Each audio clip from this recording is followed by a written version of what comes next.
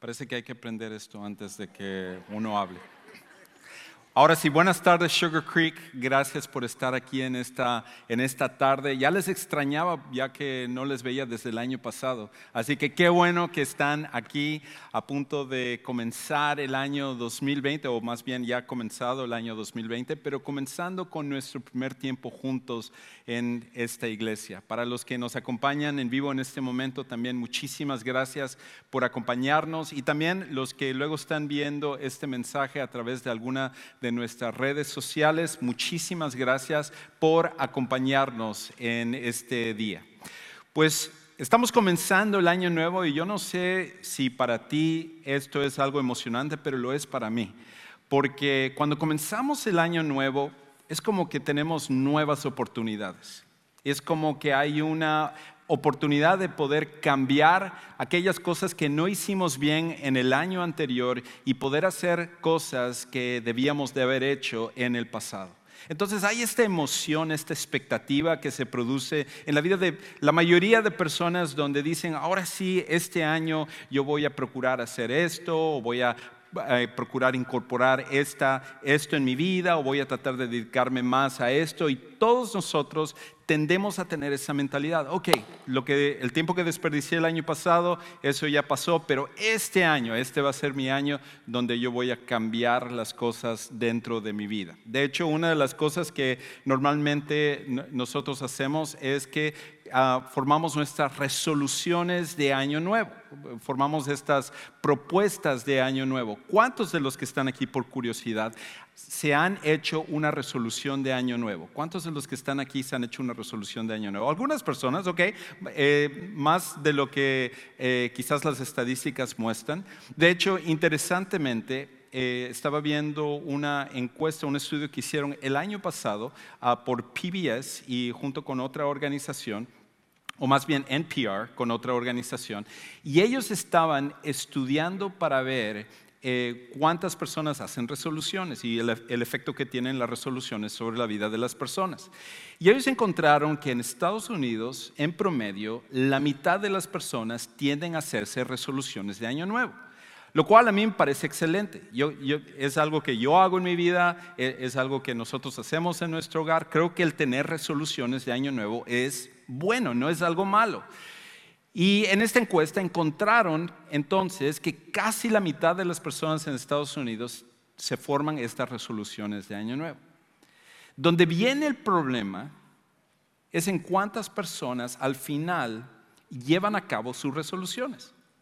Porque lo más fácil es hacerse una resolución, pero el problema es realmente cumplirla al final. Y encontraron que en promedio la mayoría de las personas quiebran sus resoluciones o abandonan sus resoluciones apenas a mitad del mes de enero. Del mes de enero. Es más, diría, ¿cuántos de los que están aquí ya rompieron sus resoluciones de año nuevo? Algunos valientes han levantado la mano. Pero la realidad es que parece como que este patrón se da cada año. Es bueno tener resoluciones, pero como que entramos en este ciclo donde al comenzar el año nosotros decimos, ok, este año sí voy a empezar a comer saludable. Este año voy a empezar a hacer ejercicio, que son las dos más populares de todas las resoluciones. Este año voy a leer más. Este año voy a procurar pasar más tiempo con mi familia en vez del trabajo. Este año me voy a proponer estudiar más, o voy a emprender ese negocio que siempre he querido, voy a escribir ese libro, o voy a hacer alguna otra cosa que va a transformar mi vida. Todos nosotros comenzamos de esa manera. Pero la gran mayoría de personas, la gran mayoría de nosotros, terminamos por abandonar nuestras resoluciones. Y al final, nuestra vida regresa al mismo estado de siempre. La resolución al final no trae la transformación que nosotros estamos buscando. Las resoluciones al final no cambian nuestras vidas. No me malentienda, las resoluciones son excelentes. Creo que es un buen ejercicio cada año evaluar nuestras vidas, tal como veíamos la semana pasada con Iván, que nos hablaba acerca de esto, y luego formarse resoluciones de año nuevo. Eso es algo excelente. Pero las resoluciones al final no cambian nuestras vidas.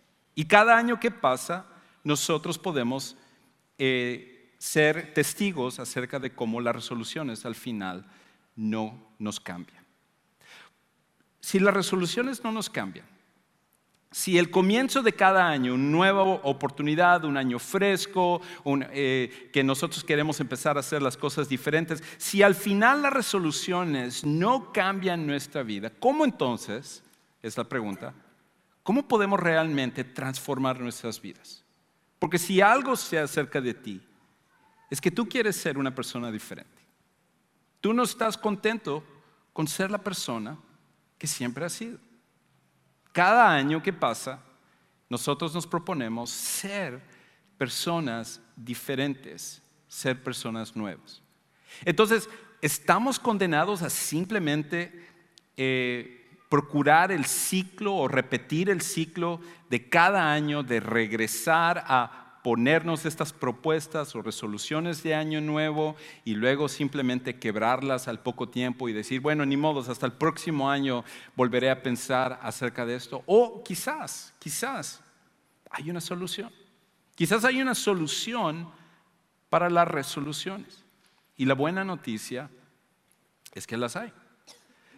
Al final hay una solución que si nosotros realmente lo tomamos a pecho, lo tomamos en serio, esto es lo que puede cambiar nuestras vidas. Y no es solamente el hacerse resoluciones. ¿Por qué? Tener resoluciones es bueno, pero tenerlas no transforma nuestras vidas.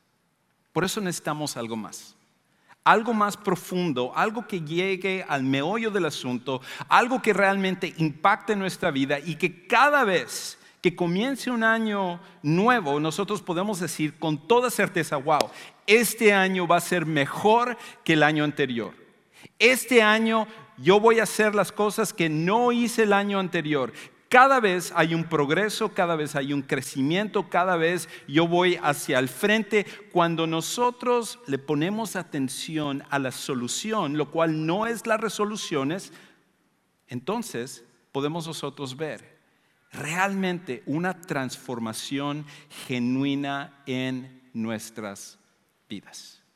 Ahora, la pregunta entonces es, ¿cuál es la solución?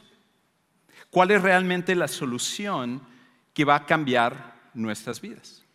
Pues para ello tendrás que venir la próxima semana, así que vamos a orar y nos quedamos aquí. No, ¿cuál es la solución que tú y yo necesitamos poner en práctica dentro de nuestra vida, que va más allá de simplemente poner una resolución?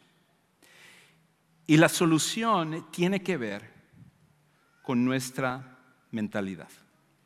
Tiene que ver con nuestra forma de pensar. Porque de nada sirve al final cambiar nuestra conducta si siempre permanecemos con la misma mentalidad. La mente o nuestros pensamientos es lo que más afecta nuestra forma de vivir. De hecho, tú y yo somos un reflejo de nuestra mentalidad. Por eso es que cada año adoptamos resoluciones, pero si no hay un cambio de mentalidad, siempre regresamos a ser las mismas personas.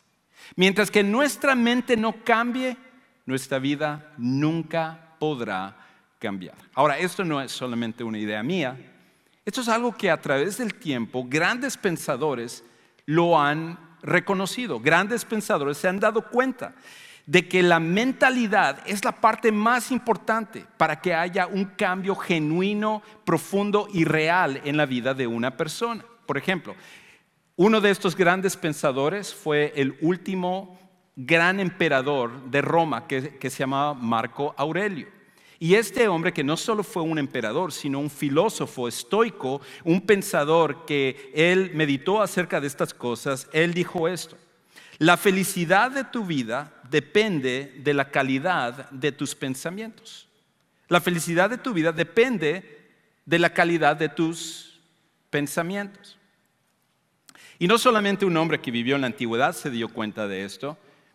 Casos más recientes han hablado acerca de esto. Podría poner muchas citas, pero aquí hay un par más. El otro es el famoso inventor, el inventor del carro, Henry Ford. Henry Ford en una ocasión dijo esto: tanto si crees que puedes como si no, tienes razón. Cualquiera que sea la mentalidad que nosotros adoptemos, va a afectar la manera en la que nosotros vivimos. Y una persona más, uno de los mejores comunicadores, uno de los mejores oradores, que se llamaba Dale Carnegie, él decía esto: nuestros pensamientos nos hacen lo que somos. Nuestros pensamientos nos hacen lo que somos. Ahora, mucho antes de que cualquiera de estos hombres se dieran cuenta de esta verdad que se produce en la vida de todos los seres humanos, en tu vida, en mi vida, de que nuestra mente es la parte central para que haya un cambio dentro de nosotros, que no solamente es suficiente ponerse resoluciones, sino que hay que cambiar la mentalidad, hay que cambiar la forma de pensar, hay que cambiar la forma en que nosotros vemos la vida. Mucho antes de que cualquiera de estos hombres, grandes hombres, se dieran cuenta, la Biblia ya hablaba acerca de esto. De hecho, uno de los hombres más sabios, quizás el hombre más sabio de toda la antigüedad, que se llamaba Salomón, él escribió en Proverbios 23:7 esto: pues como piensa dentro de sí, así es él. Como piensa dentro de sí, así es él. En otras palabras, Salomón está diciendo esto: lo que tú piensas va a ser la manera como tú vas a actuar. Como tú piensas, será la manera como tú vas a tratar a las demás personas. Como tú piensas, será la manera como abordarás tu trabajo, tu matrimonio, tus hijos, la familia, inclusive a Dios. Todo al final es un reflejo de nuestra mente. Todo al final es un reflejo de nuestros pensamientos. Nuestra conducta está directamente conectada a nuestra forma de pensar. Por ende, cada vez que comienza el año, cada vez que nosotros terminamos por cansarnos de nuestra forma de ser, el punto donde tiene que venir un verdadero cambio siempre será nuestra mente. Siempre el principio es que el cambio viene con nuestra mente. Y por eso, el principio que tú y yo necesitamos tomar en esta tarde es esto: transformar nuestras vidas está directamente conectado a renovar nuestras mentes. Transformar nuestras vidas está directamente conectado a renovar nuestras mentes. Ahora, el apóstol Pablo, que fue uno de los más grandes pensadores de toda la historia y un hombre utilizado de una forma tremenda por Dios, en una ocasión, cuando él estaba escribiendo una carta que ahora nosotros lo llamamos el libro de los Romanos, él habla acerca de este impacto, él habla acerca de esta conexión. Y cuando él escribe el libro de Romanos, él escribe esta carta a un grupo de cristianos, a una iglesia que se encontraba en la ciudad de Roma, donde él no estaba en ese momento. Él terminaría ahí, pero en ese momento no estaba. Y siendo que él no conocía a estas personas, siendo que él no había comenzado esta iglesia, él decidió mandarles una carta inspirado por Dios para explicarles todas las bases o los fundamentos del cristianismo y luego qué hacer con ello. Así que en los primeros 11 capítulos de este libro, del libro de los Romanos, que recomiendo altamente que a lo mejor pueda ser una de tus propuestas de este año, leer el libro de los Romanos, él comienza en esos 11 capítulos a explicar todo el plan de Dios y empieza a explicar cómo es que nosotros llegamos al lugar donde estamos en la historia y en la humanidad, cómo nosotros somos pecadores, cómo cada uno de nosotros somos rebeldes, cómo a pesar de que nosotros podemos considerarnos buenas personas, la realidad es esta: que todos nosotros hemos pecado y todos nosotros hemos fallado, que todos tenemos cola que nos pisen. Todos hacemos cosas que hieren a otras personas, que nos hieren a nosotros mismos y que son una ofensa directa a Dios. Y el problema que nos dice Pablo es esto: que por más que nosotros queremos cambiar y por más que nosotros queremos ser diferentes, no podemos hacerlo. No hay nada que podemos hacer al final para cambiarnos a nosotros mismos. Entonces, Pablo explica en estos primeros capítulos que Dios, en un gran plan, la mejor noticia que nosotros podemos recibir, que nosotros conocemos como el Evangelio, las buenas noticias, Dios envió a su Hijo Jesús para venir y vivir la vida perfecta, morir la muerte que no merecía y resucitar con el mismo poder que luego Él ofrece a todas las personas que ponen su fe en Él. Y cuando Él habla acerca de todo este plan, cuando habla acerca de que Dios, en vez de habernos castigado como merecíamos por su santidad y por nuestra pecaminosidad, Dios dispensó su gracia hacia nosotros por medio de Jesús. Y Él explica todo este plan a través de los primeros 11 capítulos de Romanos, lo cual es increíble la manera como Él lo va desglosando.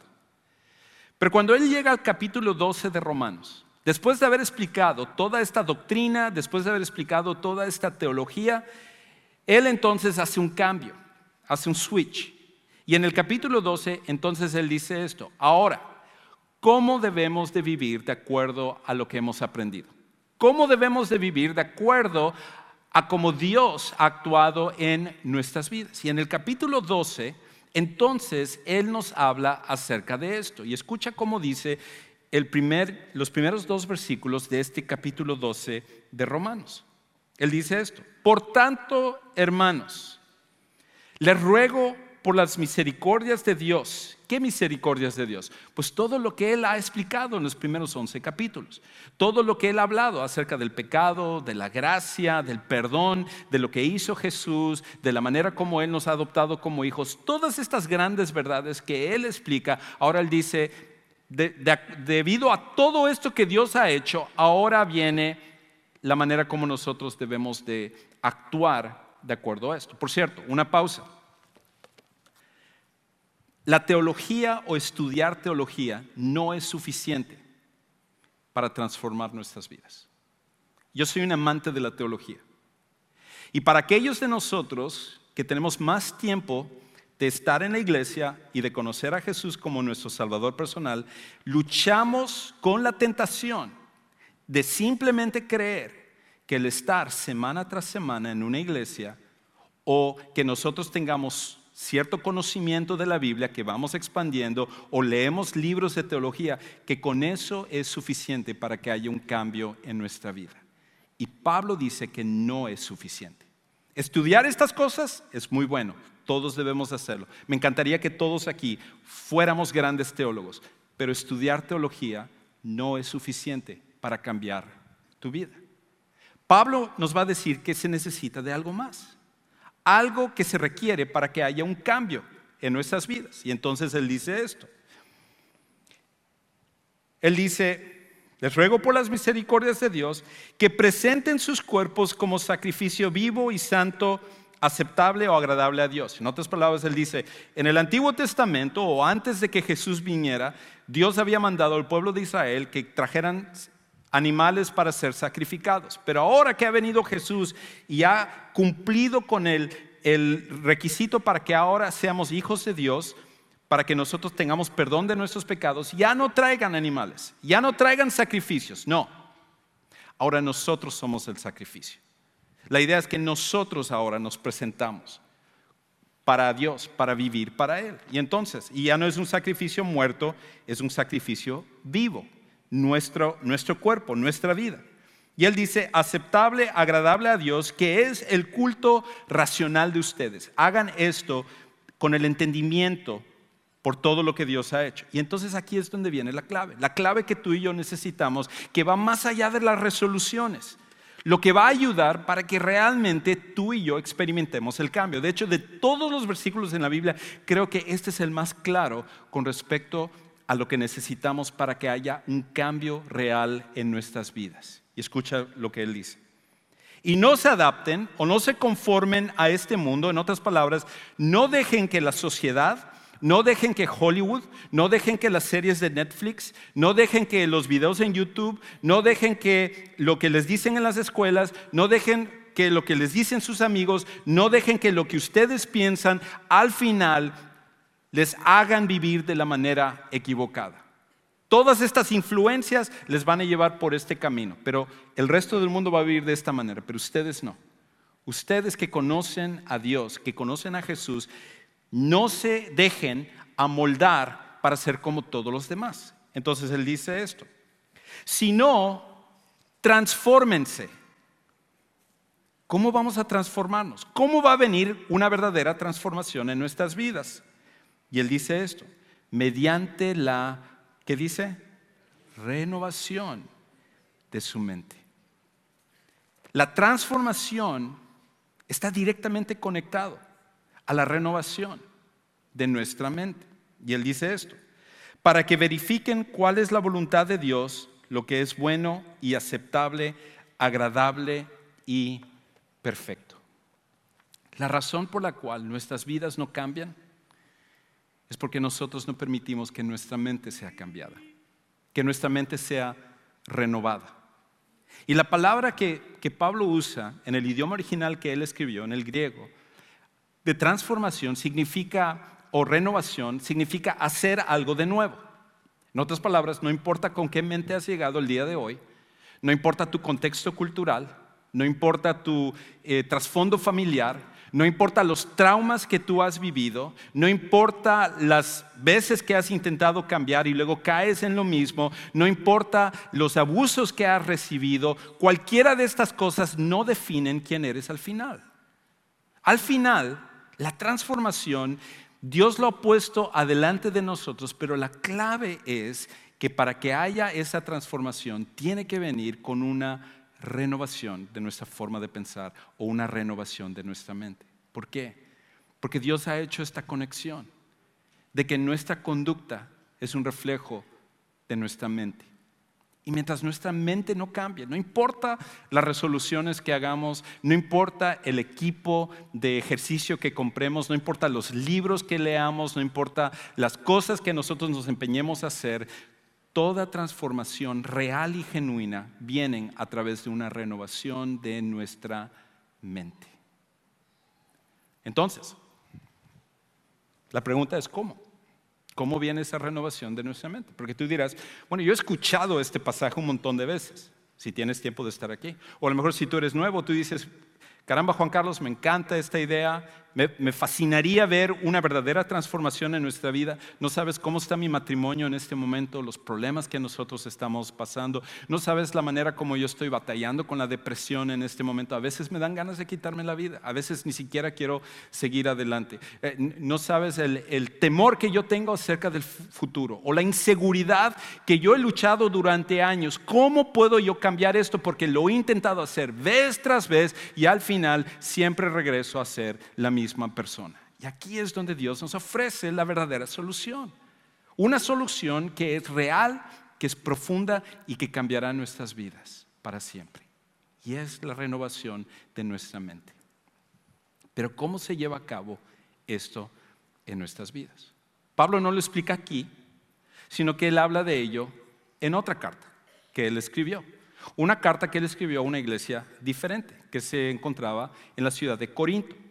Y en la segunda carta que él escribe a esta iglesia en Corinto, en el capítulo 10, versículo 5, nos dice exactamente cómo conectamos estas dos cosas. Cómo la renovación de nuestra mente tiene que verse en la vida práctica. Y escucha entonces lo que él dice. Segunda de Corintios 10:5. En medio de un pasaje donde él está hablando acerca de sus luchas, de su apostolado, de su misión, él habla acerca de esta verdad. Él dice, destruyendo especulaciones y todo razonamiento altivo, en otras palabras, toda información, todas cosas que están mal, que se levanta contra el conocimiento de Dios y poniendo todo pensamiento en cautiverio a la obediencia en Cristo. Pablo dice que la manera como hacemos esto en la práctica, la renovación de nuestra mente sucede cuando nosotros controlamos nuestros pensamientos. Porque este es el problema. Si no controlas tus pensamientos te controlarán a ti. Si no controlas tus pensamientos te controlarán a ti.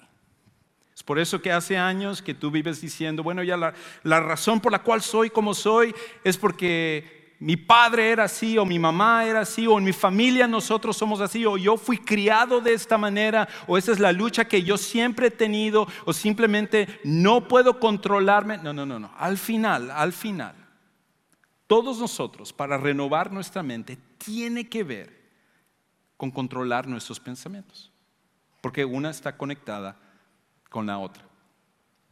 Entonces, si es así, si nosotros necesitamos controlar nuestros pensamientos, otra vez tú dices, ok, pero ¿cómo controlo mis pensamientos? ¿Cómo es realmente que yo lo puedo hacer en la práctica? Y lo primero que necesitamos darnos cuenta acerca de lo que Pablo dice aquí en 2 de Corintios, es una verdad que muchas veces nosotros nos perdemos, y es esto: la transformación de nuestra mente es una decisión.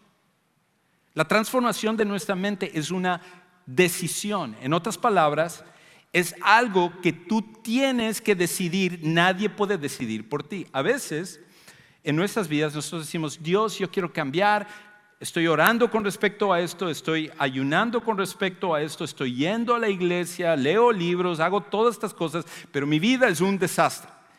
Y la razón de ello es porque al final la transformación, como Dios lo ha diseñado dentro de nosotros, es una decisión. Nosotros tenemos que tomar la decisión de permitir que Dios nos cambie cuando tomamos control de nuestros pensamientos. Y lo que me encanta acerca de la Biblia, como la palabra de Dios, es que lo que hoy en día nosotros descubrimos, la Biblia hace años que lo viene diciendo. Por eso cada vez que tú lees la Biblia, la respuesta está allá. A veces nosotros tenemos más deseo de leer los blogs o artículos o revistas o cosas, o ver un video en YouTube moderno, sin darnos cuenta que la Biblia siempre tiene la respuesta a lo que nosotros necesitamos, si simplemente lo tomáramos en serio.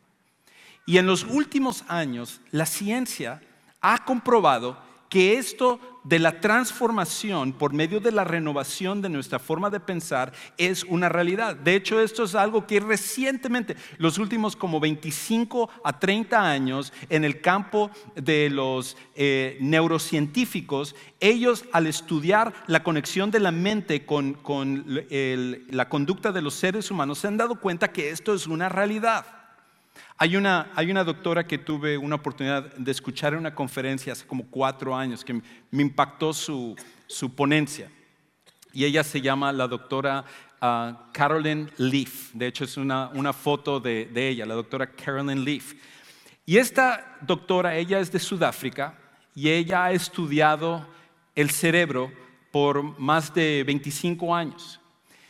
Y en sus estudios, ella habla acerca de cómo, por cierto, ella es cristiana, y ella hace la conexión de estos 2 pasajes que acabamos de ver y cómo eso afecta nuestra manera de pensar. En otras palabras, la ciencia está apenas comprobando lo que Dios ha dicho, y la razón de ello es porque la ciencia no está peleada con Dios.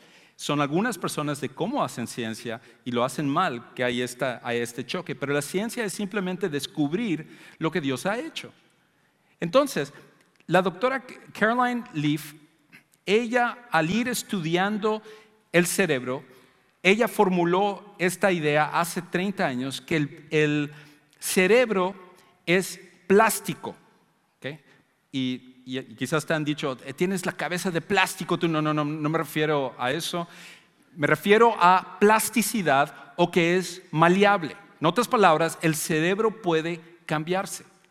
El cerebro tiene la manera, Dios lo diseñó de esta manera, que nuestro cerebro puede ser cambiado. En otras palabras, podemos luchar con cosas desde hace años, podemos tener pensamientos pecaminosos, podemos tener pensamientos tóxicos, Y sin embargo, Dios nos ha dado la manera de poder cambiar nuestra vida cuando nosotros cambiamos nuestra mente. Y ella ha descubierto que cuando cambiamos nuestra mente, que es la parte no física, cambia automáticamente nuestro cerebro, que es la parte física. Hay una conexión directa entre los dos. Y ella habla acerca de muchos casos. De hecho, yo te recomiendo que quizás tú hagas un Google search de ella, no en este momento, como algunos lo están haciendo, más adelante, para ver una de sus pláticas donde ella habla acerca de esto. Y ella habla, por ejemplo, de 2 casos específicos. Ella habla de uno de sus casos más severos, que era una adolescente que cuando ella estaba en Sudáfrica, esta adolescente tuvo un accidente automovilístico.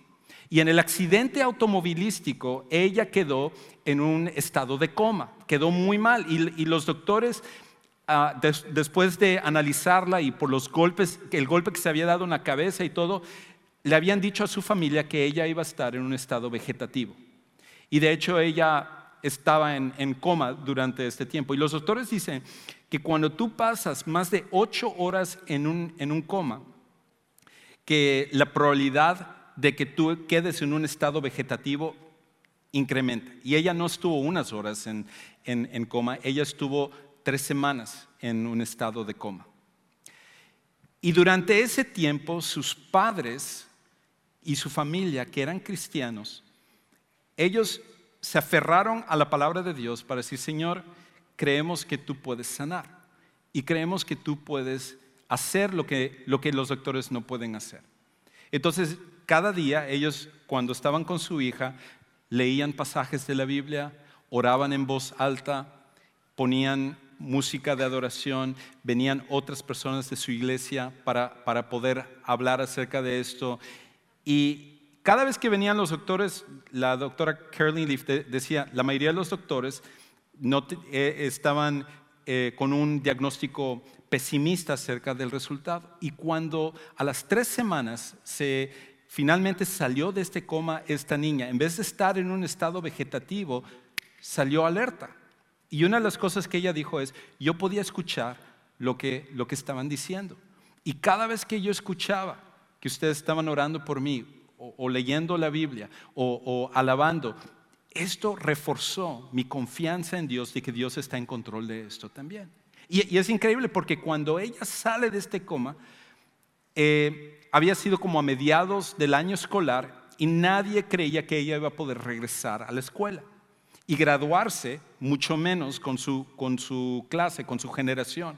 Pero no solamente ella logra regresar a la escuela, no solamente se logra graduar, sino que inclusive su coeficiente intelectual había subido hasta el nivel de genio.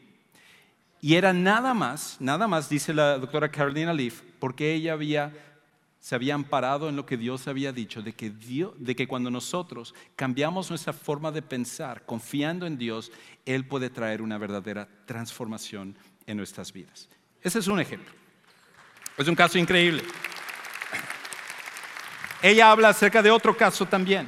En el otro caso, ella habla acerca de que un tiempo, después de sus investigaciones y los logros y las cosas que ella estaba viendo en la gente de una forma física, pero ella traía también su fe para que la gente pudiera confiar en Dios, empezaron a haber casos extraordinarios de gente que estaba siendo cambiada y todo.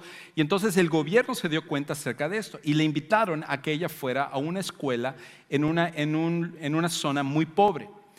Y cuando ella llega a esta zona muy pobre en Sudáfrica, era la misma zona donde Nelson Mandela había dedicado varios años de su vida posteriormente por la gran necesidad que había.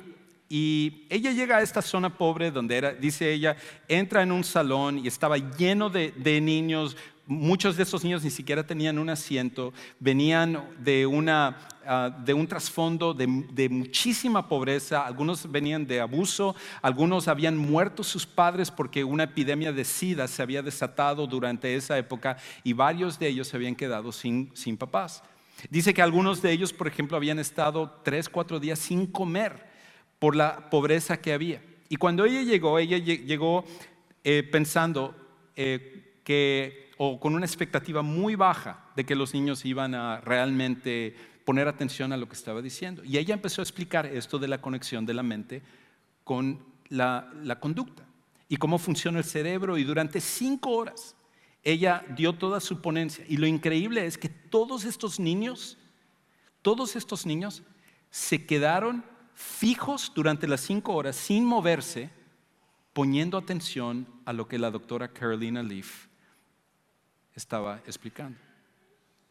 Quizás necesitamos que vengan a nuestras casas para ayudarnos con nuestros hijos cuando están en sus celulares y sus tabletas, pero eso ya es otra cosa. Y entonces, en una ocasión, cuando ella estaba en una de las escuelas, resulta que ella llegó a dar su ponencia de siempre, y había llegado un muchacho como de 24 años. Y cuando entra este muchacho al salón, todos automáticamente parten lo que era el grupo para que pudiera pasar este muchacho de 25 años, y se sentó en la parte de atrás. Y resulta que este muchacho era un padrote, era un vendedor de drogas, era un criminal.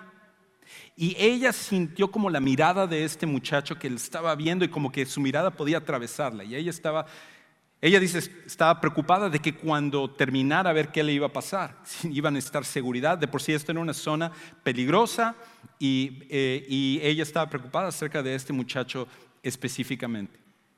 Y durante las 5 horas, mientras ella explicaba la ponencia, todos poniendo atención, y este muchacho no decía nada, solo estaba mirando fijamente a ella. Y ella decía, wow, puedo sentir su mirada de odio, de que yo estoy aquí y quién sabe qué estará pensando, que le estoy arruinando el negocio y el daño que me va a hacer. Entonces, cuando terminó ella de dar su ponencia, la maestra del salón dijo, a ver, ¿cuántos de los que están aquí entonces quisieran venir y agradecer a la doctora Caroline Leaf?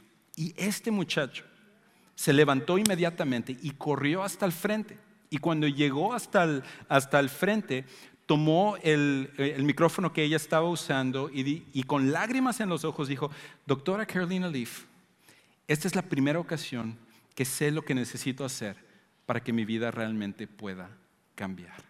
Y de hecho, fue tanto el impacto en este muchacho de 24 años que terminó regresando a la escuela, graduándose, dejando la vida criminal, y hubo una transformación increíble dentro de su vida. Dios ha conectado la transformación de nuestra mente con la transformación de nuestra vida. Por eso es tan importante. Por eso es que tú y yo necesitamos poner atención a esto. Y Pablo habla de que esto es una decisión. Los pensamientos tóxicos que tú tengas, al final no determinan cómo debe de ser tu vida. Hay una cosa más que quiero observar aquí, y luego un punto más, y luego voy a dejarles con 3 preguntas y termino. Lo siguiente es esto. Podemos notar que lo que Pablo escribió aquí en 2 de Corintios 10:5 es esto.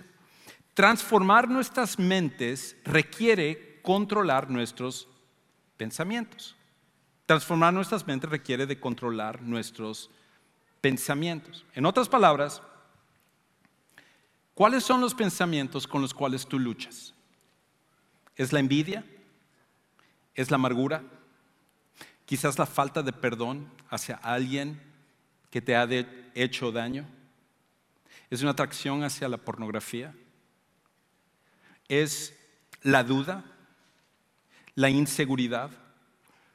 Quizás palabras que alguien te ha dicho y que resuenan en tu mente en cada momento. Cualquiera que sea, ¿cuál es la conducta, los pensamientos tóxicos con los cuales tú luchas en tu mente? Y esta es la cosa. Pablo dice que nosotros podemos controlar estos pensamientos. Nosotros podemos tomar los pensamientos tóxicos, independientemente de cuáles son, y tomar control de ellos para que haya un verdadero cambio en nuestra vida. Y tiene que ver con escoger controlar nuestros pensamientos. Déjenme darles un ejemplo más, y trata acerca de un famoso científico, un matemático que se llamaba John Forbes Nash, que vivió hace algunos años. Quizás algunos de ustedes se acordarán de la película que salió en el 2001, en el cual la película se llamaba Una mente brillante. ¿Alguien llegó a ver la película Una mente brillante? Sí, algunos de los que están aquí se acuerdan brillantemente de una mente brillante. Excelente. Y en esta película Una mente brillante está basado en la biografía de este hombre, de lo que él pasó. Y resulta que John Forbes Nash era un matemático increíble y él hizo su doctorado en una de las universidades más prestigiadas de Estados Unidos, que es la Universidad de Princeton. De hecho, cuando él llegó a la Universidad de Princeton, luego que él fue parte de ello, algunos de los científicos que estaban ahí era el doctor Alberto Einstein. Eran de ese calibre de profesores. Y resulta que él escribió esta disertación para su doctorado, que fue tan increíble que 44 años después, él ganó el Premio Nobel de la Economía. Y él trajo esta teoría del balance, del punto de balance, que de hecho ni entiendo de lo que se trata, pero fue tan brillante que le dieron este Premio Nobel de la Economía y revolucionó la economía y tuvo un impacto dentro de ello. Y cuando él estaba en la Universidad de Princeton, él conoció a una muchacha que se llamaba Alicia. Y de hecho, curiosamente, esta muchacha Alicia López era de El Salvador. Así que no sé por qué en la película no lo pusieron de esa manera, pero era salvadoreña. Y resulta que cuando se conocen, después de un tiempo que él está enseñando, empieza a sufrir de problemas mentales. Empieza a sufrir de esquizofrenia, delirio de persecución, algunos especulan que inclusive de bipolaridad, cosas severas que él estaba pasando. Y a medida que iba pasando el tiempo, esto se iba empeorando. Y llegó al punto en el cual inclusive un tiempo tuvo que dejar de enseñar. Para esto él era parte de otra gran universidad que es MIT, Massachusetts Institute of Technology, una de las mejores universidades del mundo, y había tenido que dejar de enseñar por sus problemas mentales. Y cuando él llega a este punto, empiezan a tratarlo con medicamentos y con varias cosas para tratar de hacer que él dejara todo esto de la esquizofrenia, delirio de la persecución, bipolaridad y todos los demás problemas que él estaba pasando. Y a medida que fue pasando el tiempo, él encontró que los medicamentos no le estaban ayudando, que los medicamentos no le estaban sanando.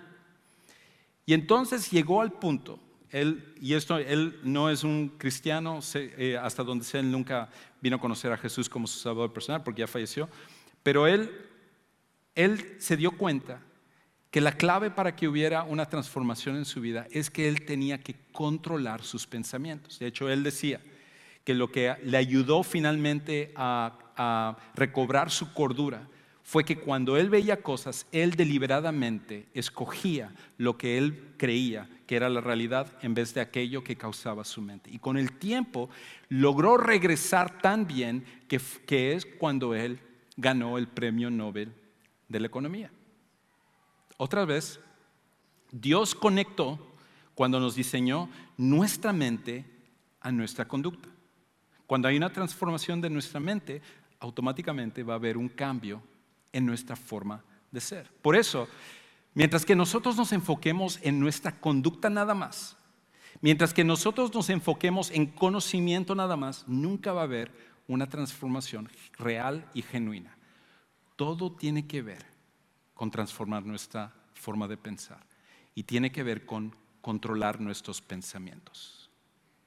Ahora, tú dirás, Juan Carlos, he intentado eso, pero algo pasa que no me está funcionando.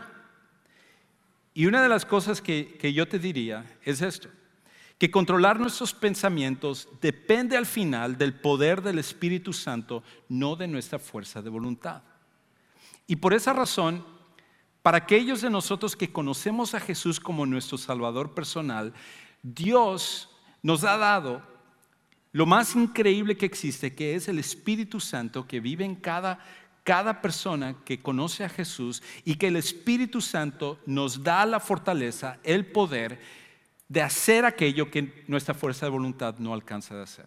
La fuerza de voluntad como vimos en estos casos, logran cierto resultado, pero la verdadera transformación de las vidas solamente lo hace el Espíritu Santo en nosotros. Y todos los que conocemos a Jesús tenemos acceso al Espíritu Santo. Por eso, en vez de pedir que Dios te ayude más este año a hacer lo que tú necesitas hacer, es más bien obedecer lo que Él dice, tomar en cuenta lo que Él dice y poner en aplicación esto. Una de las cosas que recomienda la doctora Caroline Leaf es que ella dice que por 21 días, cuando uno está padeciendo de un pensamiento tóxico, una forma de pensar tóxica, que uno vaya entregándoselo a Dios todos los días, inclusive ella dice un poco de tiempo, unos 7, 8 minutos, 10 minutos, e ir orando y diciendo, Señor, te entrego esto. Y buscar pasajes de la Biblia que tienen que ver con respecto a la mente, al cambio de pensar. Y empezar a tomar eso como una verdad que viene de la palabra de Dios. Y ella dice que si ella al estudiarlo se ha dado cuenta que cuando nosotros hacemos eso durante 21 días, que algo sucede en nuestra mente que tiende a romper con los pensamientos tóxicos. Y ella dice que si lo hacemos más de 31 días, se convierte ya en un hábito dentro de nuestra vida. Por ende, para ayudarnos a poder emprender eso este año y que haya verdaderamente una transformación en nuestras vidas, aquí hay 3 preguntas con lo cual quiero dejarles que quizás sea parte de lo que podemos meditar todos los días en este proceso. Preguntas que nos pueden guiar, y es esto. La primera es esta: ¿qué pensamientos tóxicos necesito desechar? Cada día el preguntarse esto: ¿qué pensamientos tóxicos necesito desechar? Una segunda es esta: ¿en qué necesito enfocar mis pensamientos? ¿En qué necesito enfocar mis pensamientos? Todos tenemos pensamientos que no están bien, pero ¿en qué necesito enfocar mis pensamientos? Y lo último es: ¿cómo están mis pensamientos ayudándome a obedecer a Dios? Porque al final Pablo dice que todo esto lo ponemos en cautiverio a la obediencia a Cristo. Todo esto lo sujetamos bajo Jesús para poder ser obedientes a lo que Él nos dice. Y esa es la cosa, que si tú y yo hacemos esto, Dios va a hacer garantizado una transformación real y genuina en nuestras vidas. Para algunos de los que están aquí, esto comienza con conocer a Jesús como su Salvador personal.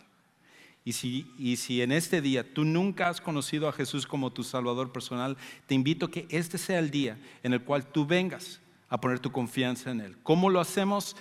Queremos ayudarte a que tú lo hagas, y al final de este servicio, por esas puertas de atrás hacia tu derecha, cuando salgas, hay un lugar que llamamos Next Step Center, que nos encantaría poder ayudarte. Ahí vamos a tener personas que van a orar por ti, escucharte, explicarte un poquito más de cómo tú puedes tomar esta decisión para que tú y yo podamos realmente tener un año 2020 completamente transformados. ¿Por qué no oramos? Padre, gracias por lo que tú pones delante de nosotros. Gracias porque tú eres el que pones la transformación en nuestras vidas. Queremos ser transformados por medio de la renovación de nuestros pensamientos, tomar control de lo que pensamos y aquello con lo cual hemos batallado, lo tóxico, lo pecaminoso, lo que está mal, que nosotros podamos someterlo a ti, desecharlo para ser obedientes a lo que tú quieres hacer en nuestras vidas. Gracias por tu gran amor. Y gracias porque no nos dejas como estamos, sino que tú deseas cambiarlos para ser más como nuestro Salvador Jesucristo. Y oramos en el nombre de Él. Amén.